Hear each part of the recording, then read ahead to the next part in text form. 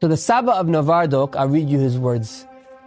He says, Tzaddik, ze lo mi shegi'a lishlemut.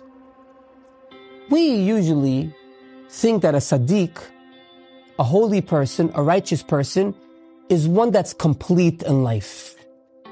He never sinned ever in his life. He sits in four corners with a bed and the bathroom and the sink and a piece of bread, and this is what happens. That's a tzaddik. That's a tzaddik. Says the Saba of Novardok, you're wrong. That's not a tzaddik. He says, tzaddik ze mi sheyaga' beli hefsek tamid, ותמיד ממשיך לעבוד על עצמו בעמל וגיעה. A tzaddik is a person that falls. You hear this? A tzaddik is a person that falls. Ladies and gentlemen, we all fall. We all make mistakes. We all sin. That doesn't mean we're bad people. According to Saba of Novardok, you're still in the game. As long as you didn't give up, you are still in the game.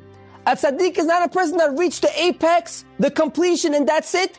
A tzaddik is a person that's in it every single day. He keeps on striving for more and more and more, says Saba of Novardok.